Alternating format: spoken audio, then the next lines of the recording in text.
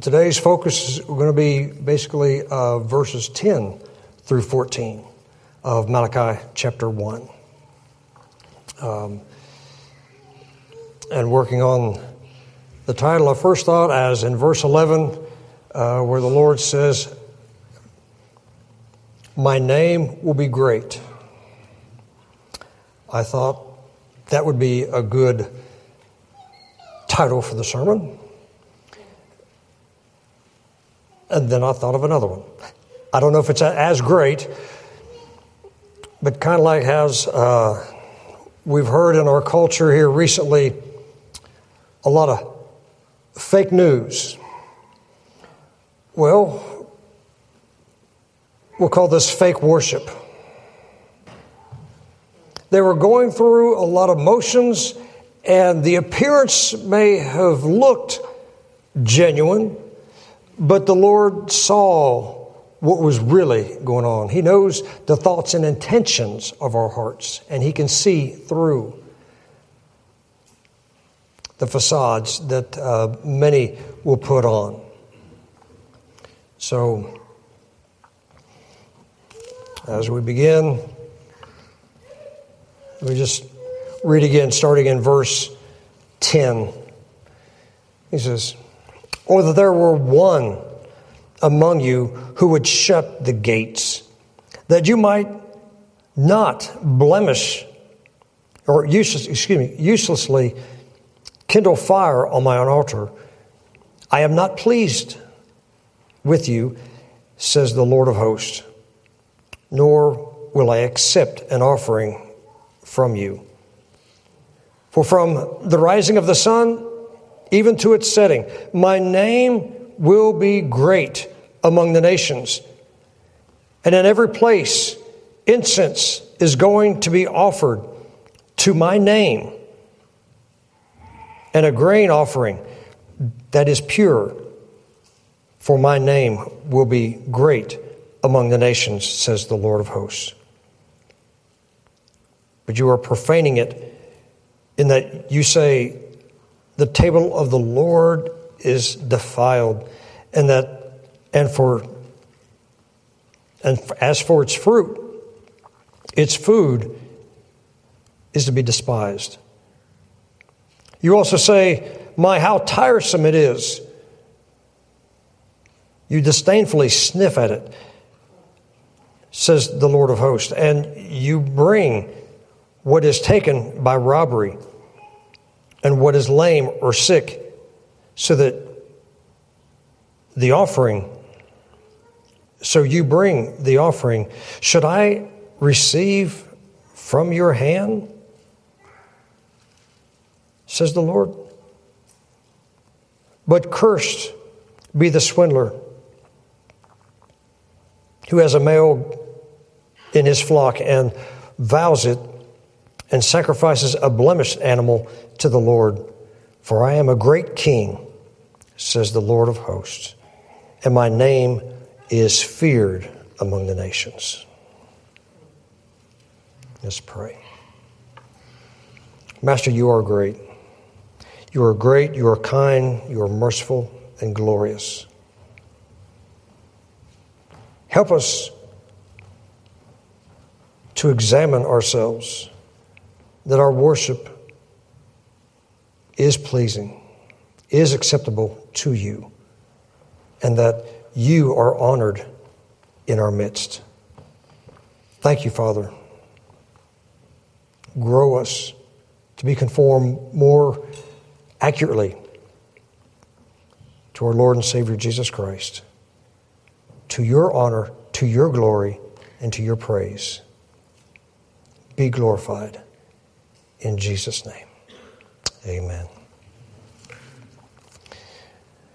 And as we begin there in verse 10, oh, that there were one among you that would shut the gates, that you might not uselessly kindle fire on my altar. I'm not pleased with you, says the Lord of hosts, nor will I accept an offering from your hands.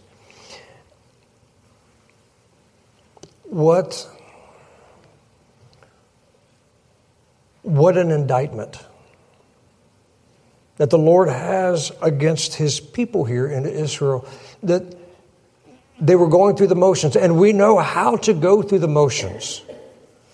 We know how to do this and do that and make it have all the appearances that it is genuine.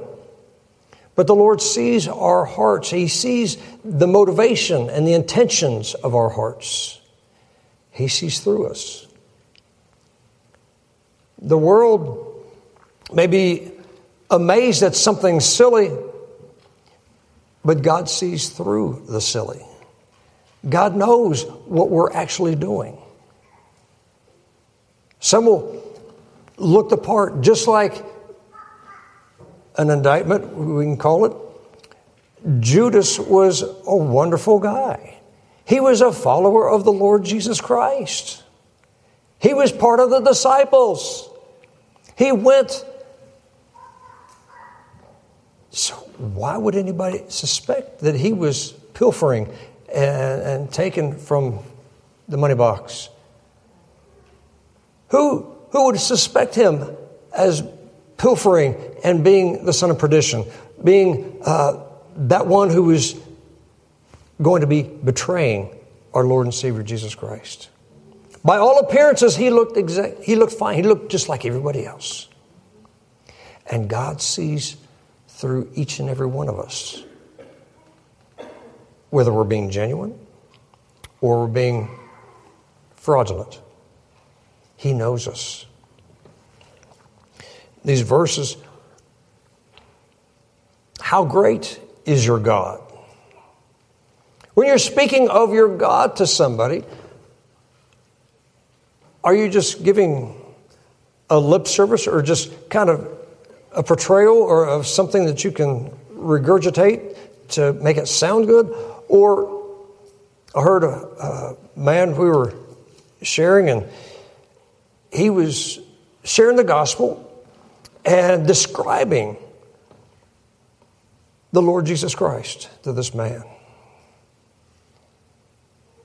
And he looked at us and he said, looked at him and said, "You're talking about the Lord Jesus Christ?" He said, "Yes." "It sounds like you're talking about your very best friend." I said, "Yes." He's the friend that's closer than a brother. He is glorious. And we're not just trying to regurgitate facts about an individual that we've heard about, but he was sharing about someone that he knows. About the Lord Jesus Christ isn't just this thought that is out there somewhere, but how close is it in here?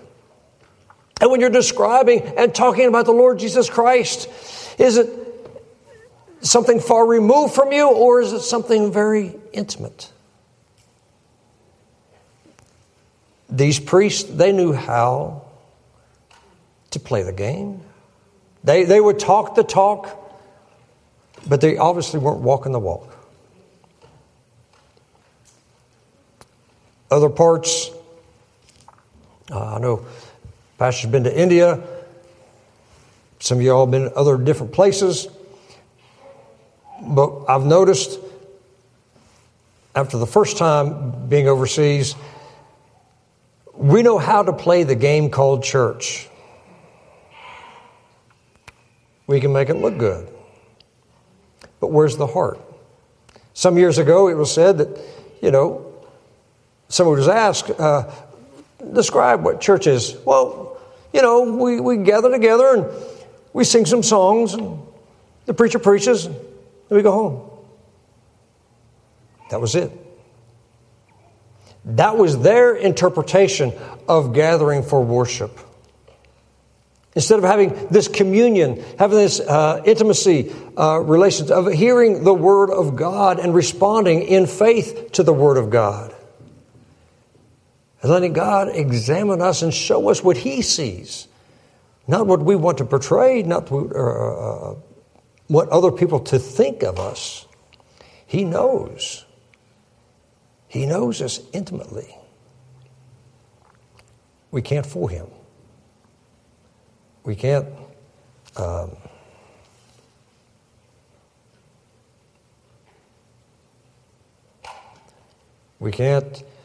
try to psych out God by, I'm saying this, maybe this will happen. No, you can't do that. It doesn't work. God knows us. He knows our intentions. He knows our motivations. So, does your life match your words about the Lord? You talk about, I've said, and many have said, it's easy in the U.S. Many used to say they're a Christian, but they're not. In fact, now they're being more honest, and they might say, well, I'm more agnostic. Not really saying that they're atheists, but they're more agnostic or some kind of weird thing. But it's not in vogue as much to say, I'm a Christian. I used to say I was a Christian, but I didn't know what a Christian was. Until the Lord revealed himself to me. And then I realized who he is. And thankful for his mercy and grace. And then he will change us and move us into the direction of conformity into our Lord and Savior Jesus Christ. Many will say they're Christians. Just because they say they're Christians doesn't mean that they are. Not to be overly critical, but just listen to what's being said. What is the life that's being lived? Is it matching the words that are being said and described about themselves?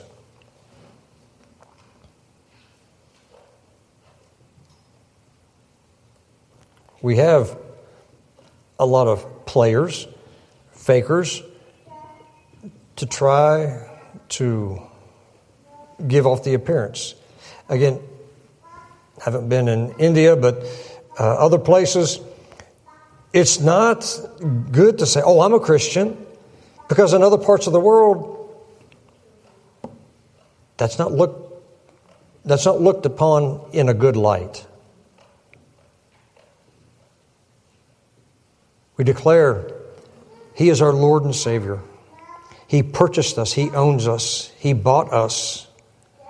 We are no longer his enemies, but he has brought us into his family. We are now his adopted children. That we can now be accepted in his presence and not cast out.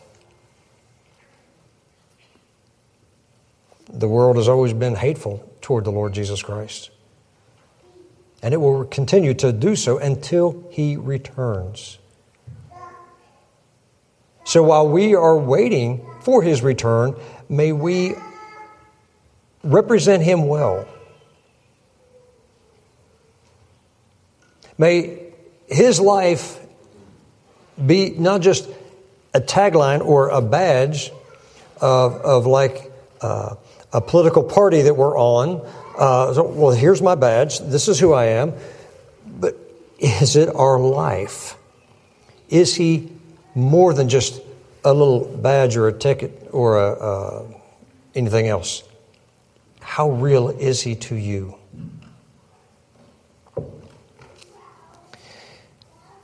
He says in verse 12, as he declared, if somebody said back in verse 10, that somebody would just shut the door. That they wouldn't be kindling the fire for false worship, for fake worship. It looks good on the outside, but God sees the hearts. And God's cry is, if somebody would just shut and lock the door so that they couldn't get in, so they wouldn't fire up an altar, light the fires to put on this facade. He was not pleased with this fake worship. He says in verse 11, For from the rising of the sun even to its setting, my name will be great among the nations. And in every place, incense is going to be offered to my name, and a grain offering that is pure. And my name will be great among the nations, says the Lord of hosts.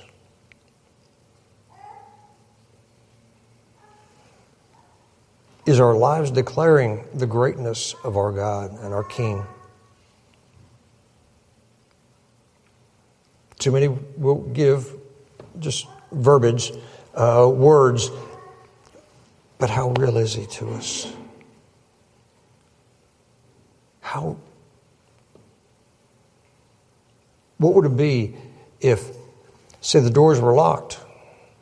What if, strangely, if in the United States, Christianity was made illegal and we couldn't gather together legally as God has declared us to meet together, to adore Him, to worship Him, and to encourage our brothers and sisters?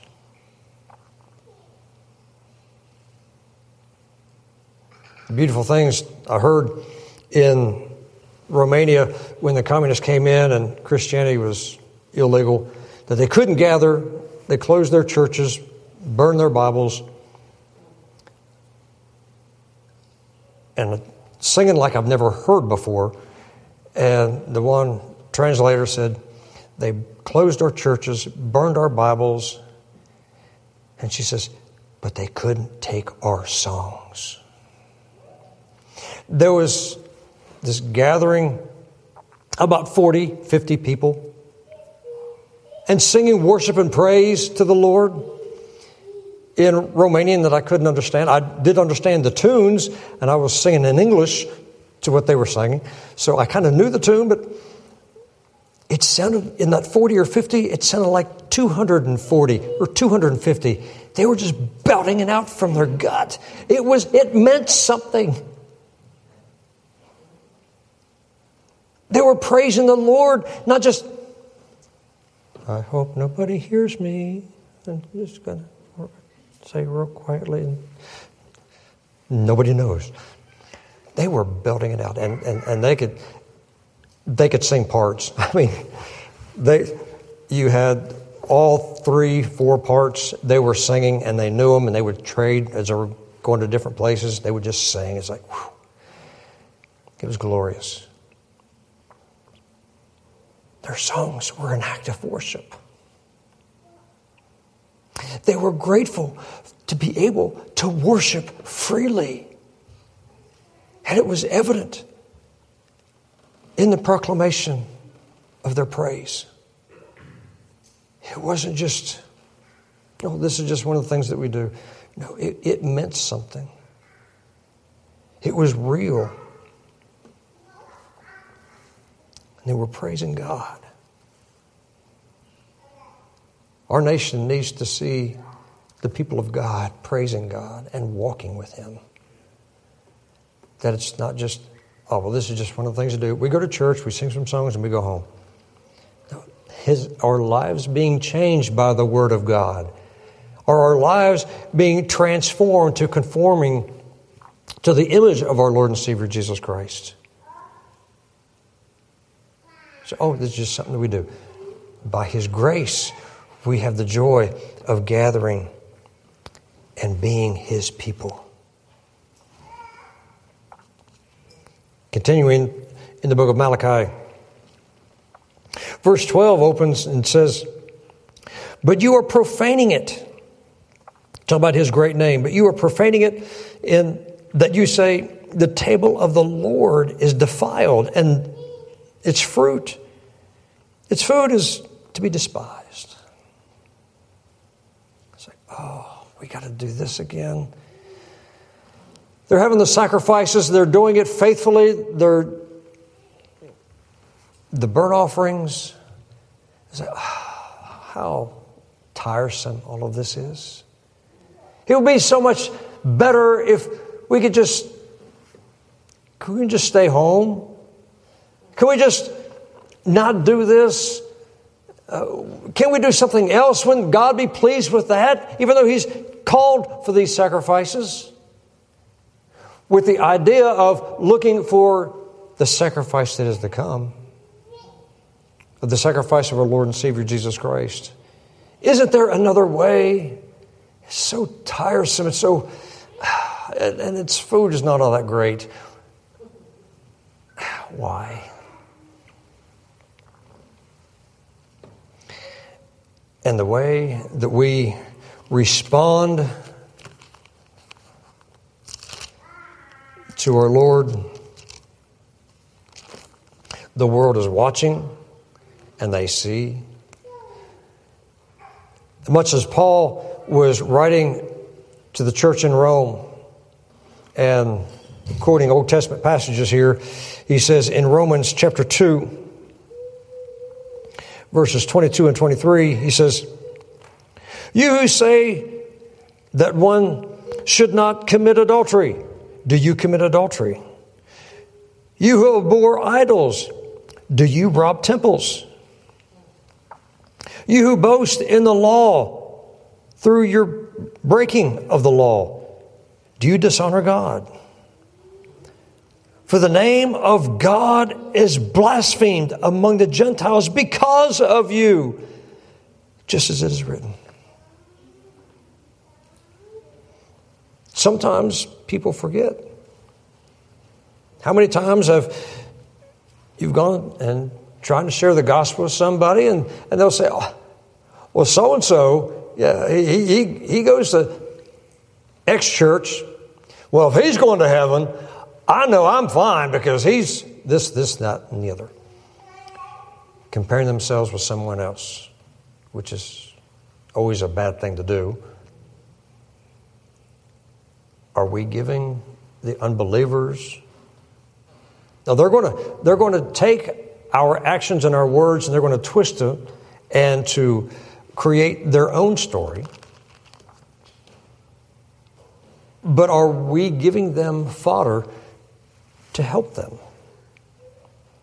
Letting our lives be that exemplifying the grace and the beauty of our Lord and Savior Jesus Christ.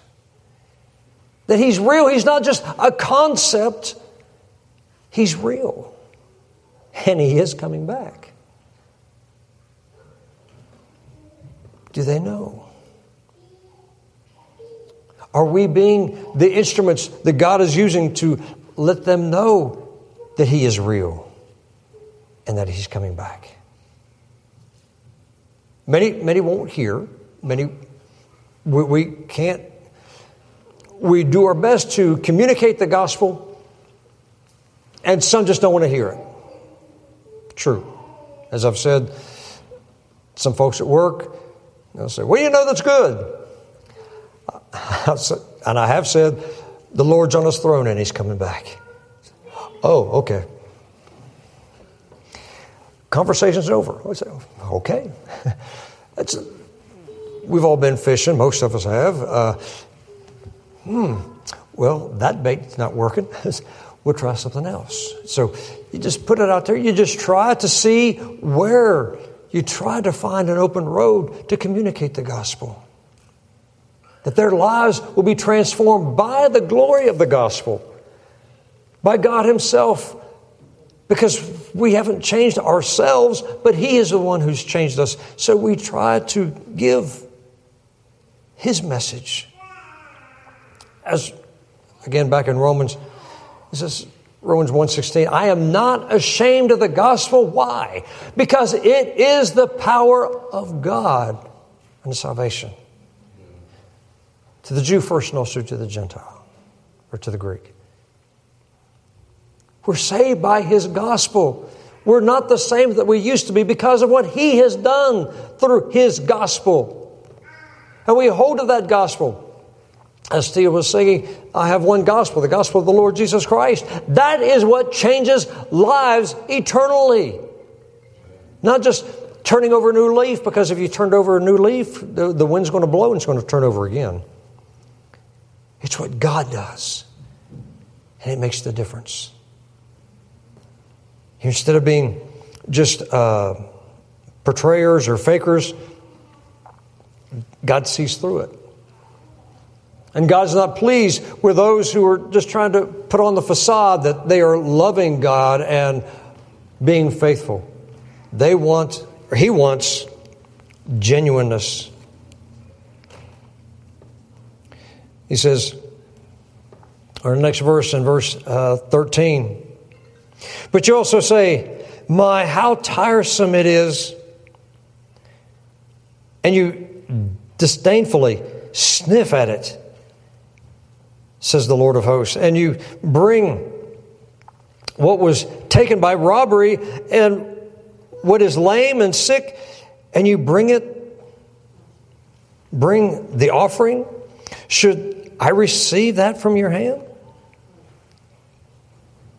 When the offering is supposed to be an animal that is pure, without blemish, qualified to be the sacrifice, that it was be taking the punishment of the sin, taking the life of the animal so that the punishment would not fall upon me? Am I looking as something so cheap? And say, oh, this will do. Oh, we know what happened when Cain and Abel, when they brought their sacrifices in the book of Genesis. Abel, he brought fruit from the garden. Cain brought the blood sacrifice. Which one was he pleased? He wasn't pleased. He wasn't calling for just a fruit. Just, well, this is the best I can do. Well, God has a requirement. And His requirement is perfect and pure. As a picture of our Lord and Savior Jesus Christ, who as the perfect and pure one, who took the wrath that was reserved specifically for you and for me, He took it upon Himself. And God was pleased. As Isaiah said, God was pleased to pour out His wrath on him. That is what pleased God. A pure sacrifice is what God is pleased with. Not just, it's good enough. We've heard the adage, well, it's good enough for government work. Which means it's not that great. They told us in the Marine Corps, they said, remember, fellas, all of your equipment and weapons, they're made by the lowest bidder. The cheapest one to make it, it's yours. Now we have to use this. Okay. But God doesn't say, okay, who can give me a good low bid? No, God doesn't require a low bid. God requires the highest bid. And the highest bid is the life of the Lord Jesus Christ. That is what God is pleased with. Not just, well, it's good enough for now. We'll do something. No, God wants us to worship Him in spirit and in truth. He wants us to know Him. He wants us to respond in like manner to the kindness and the mercy that God has extended through Jesus Christ, taking our wrath upon Himself, that we could walk and have the promise of eternal life.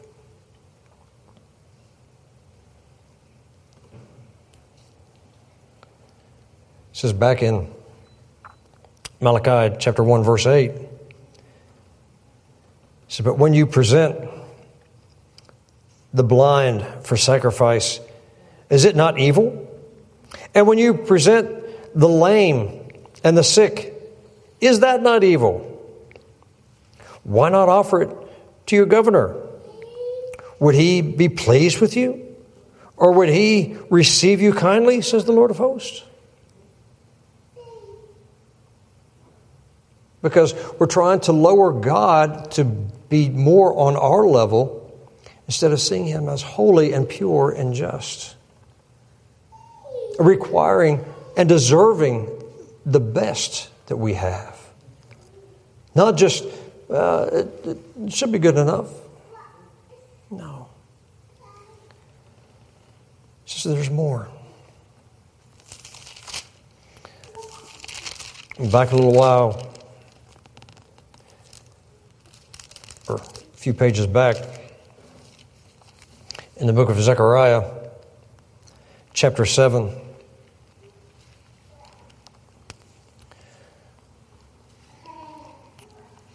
Zechariah chapter 7, verse 2 says, Now the town of Bethel had sent Sharezer and Regemelech and their men to seek the favor of the Lord, speaking to the priest who belonged to the house of the Lord of hosts, and to the prophets, saying, Shall we weep in the 5th month and abstain, as I have done these many years?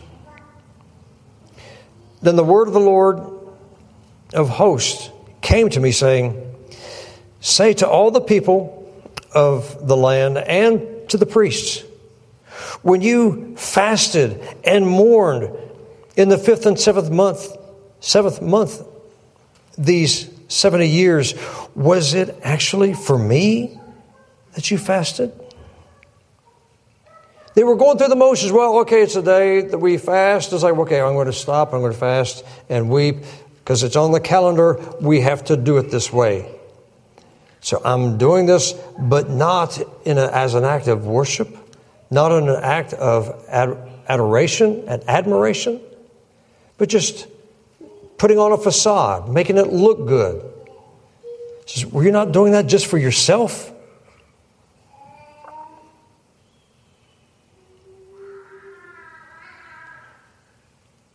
God sees. God sees and knows when we're being genuine and when we're being fraudulent. He knows a pure heart. He knows a true heart. It's not going to, again, we're going to fool him. We're going to make it look really good. And so that God will say, oh, look at him. Look at her. He sees the thoughts and intentions of our hearts. We can't fake out God. You might do that at work. Politicians might do that to the people. But you can't do that to God. God knows us too well. He sees us for who we really are. And knowing the times that we're living in, he told us there would be days like this. He says in 2 Timothy chapter 3, but realize this, that in the last days difficult times will come. For men will be lovers of self, lovers of money, boastful, arrogant, revilers, disobedient to parents, ungrateful, unholy, unloving, irreconcilable, malicious gossips, without self-control, brutal, haters of good, treacherous, reckless, conceited, lovers of pleasure rather than lovers of God, holding to a form of godliness, although they have denied its power, and avoid such men as these.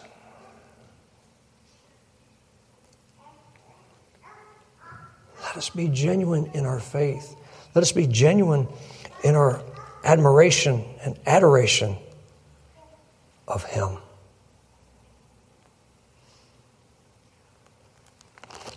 The Scripture is full of the pictures of those who put on the facade but are not genuine. He tells us there's going to be a day, which I think we're living in right now, when last days will come, these things will happen. We see this happening all around us. There are more people lovers of pleasure rather than lovers of God. Conceited, unholy, irreconcilable. We see that. That's not going to be someday. I think that is right now that we're living in. Those days are here now. Let our lives be demonstrated as different than those, but one that is in adoration of who He is.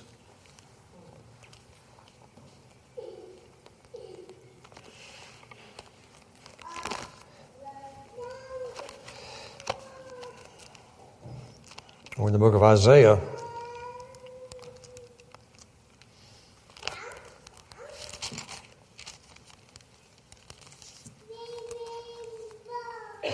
He says in Isaiah chapter 5, verse 18, "Woe to those who drag iniquity with the cords of falsehood, and sin as if with cart ropes, who say, let him make speed, let him hasten his work that we may see it. And let the purpose of the Holy One of Israel draw near and come to pass that we may know it. Woe to those who call evil good and good evil, who substitute darkness for light and light for darkness, who substitute bitter for sweet and sweet for bitter. Woe to those who are wise in their own eyes and clever in their own sight."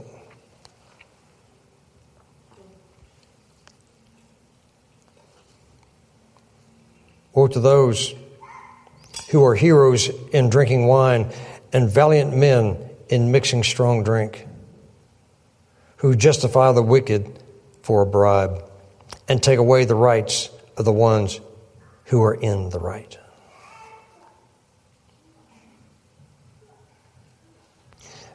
And that is America. We don't have to look anywhere else. We can see these things happening all around us. The falsehood, the fraudulent worship.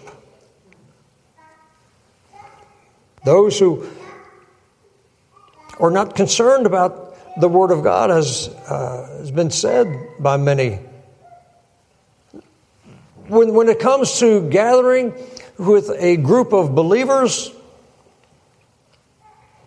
common question: what's in it for the kids? What kind of entertainment is there? Or they'll be more brassy and honest when they'll say, what's in it for me? Will it be entertaining to me? Will I be pleased with it? When the question is God pleased with it? Is His Word being honored in the midst?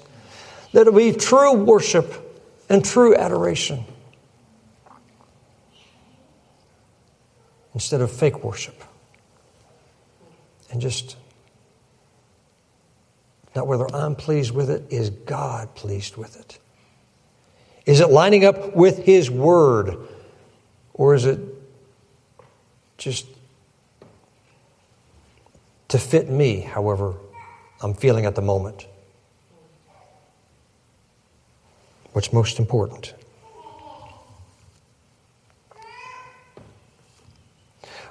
Let's say in our last verse this evening, in verse 14, he says, "But cursed be the swindler who has a male in his flock and vows it, but sacrifices a blemished animal to the Lord. For I am a great king, says the Lord of hosts, and my name is feared among the nations." He is a great king. King Jesus is on His way. He is a great king. Do we acknowledge that?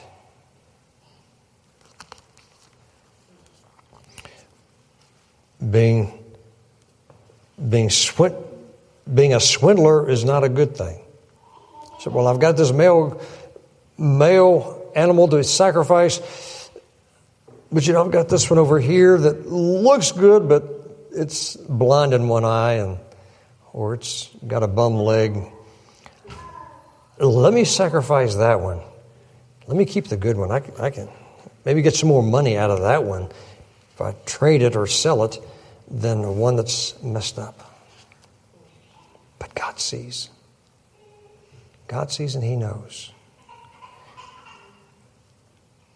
Cursed be the swindler. He's going to do this, but he does something else.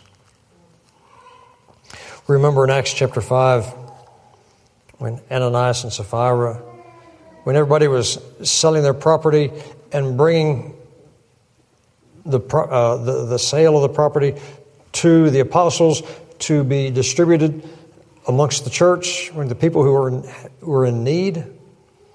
And Ananias comes and he says, "Is this you sold your property? Is this you say this is the whole price?" He says, "You're not lying to me, but you're lying to the Holy Spirit. You're lying to the Lord Himself."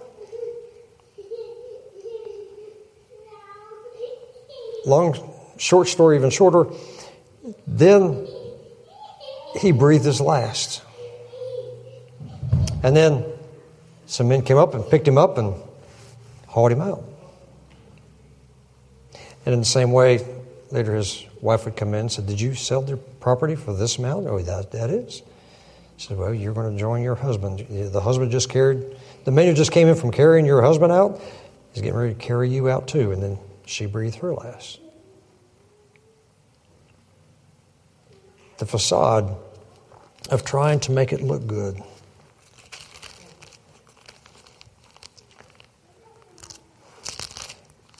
But we know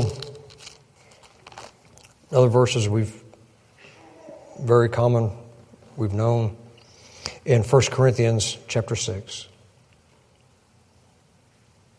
starting in verse 9. "And do you not know that the unrighteous shall not inherit the kingdom of God? Do not be deceived, neither fornicators, nor idolaters, nor adulterers, nor effeminate, nor homosexuals, nor thieves, nor the covetous, nor drunkards, nor revilers, nor swindlers shall inherit the kingdom of God." But thank God for verse 11, where he says, "And such were some of you. But you were washed, but you were sanctified, but you were justified in the name of the Lord Jesus Christ and in the Spirit of our God." We're no different.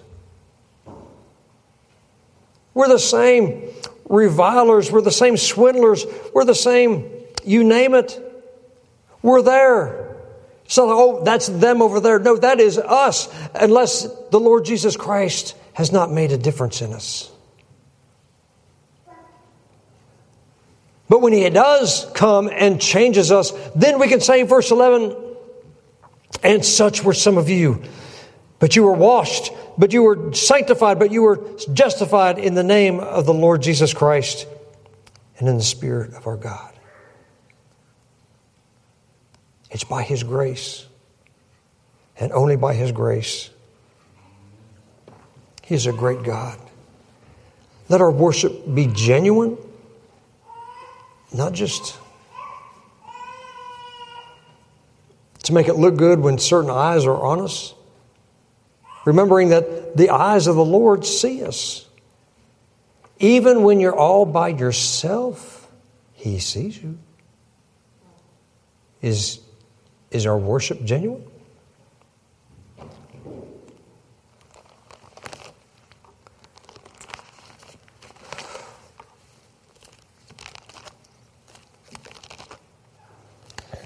Last verse in 1 Chronicles chapter 29.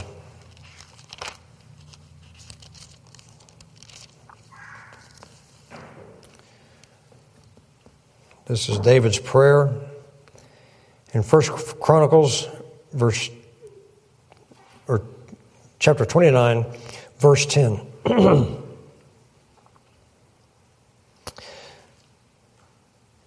So David blessed the Lord in the sight of all the assembly.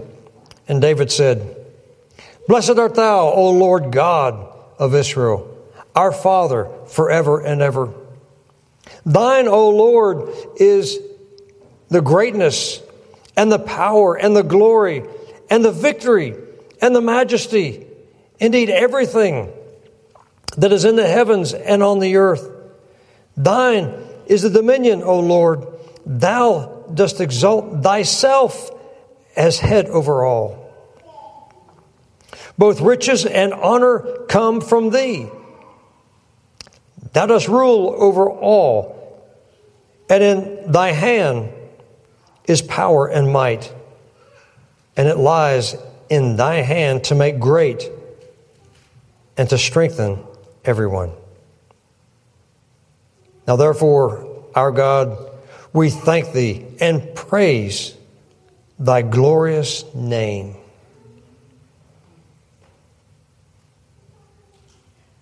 A great thing to do. Just look at his great name. He says it in Malachi. He says it here. What the Lord he loves most is his name. What he has done for Israel, he didn't do it for Israel, but for his name's sake.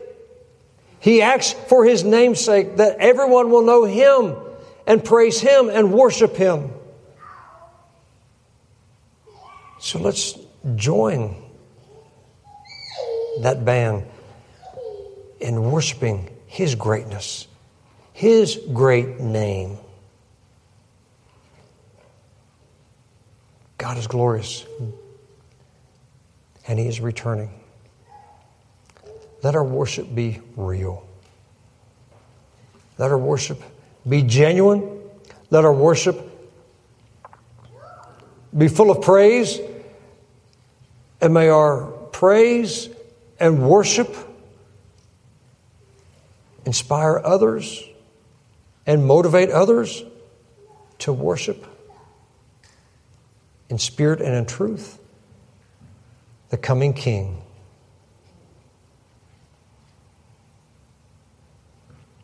How is your worship?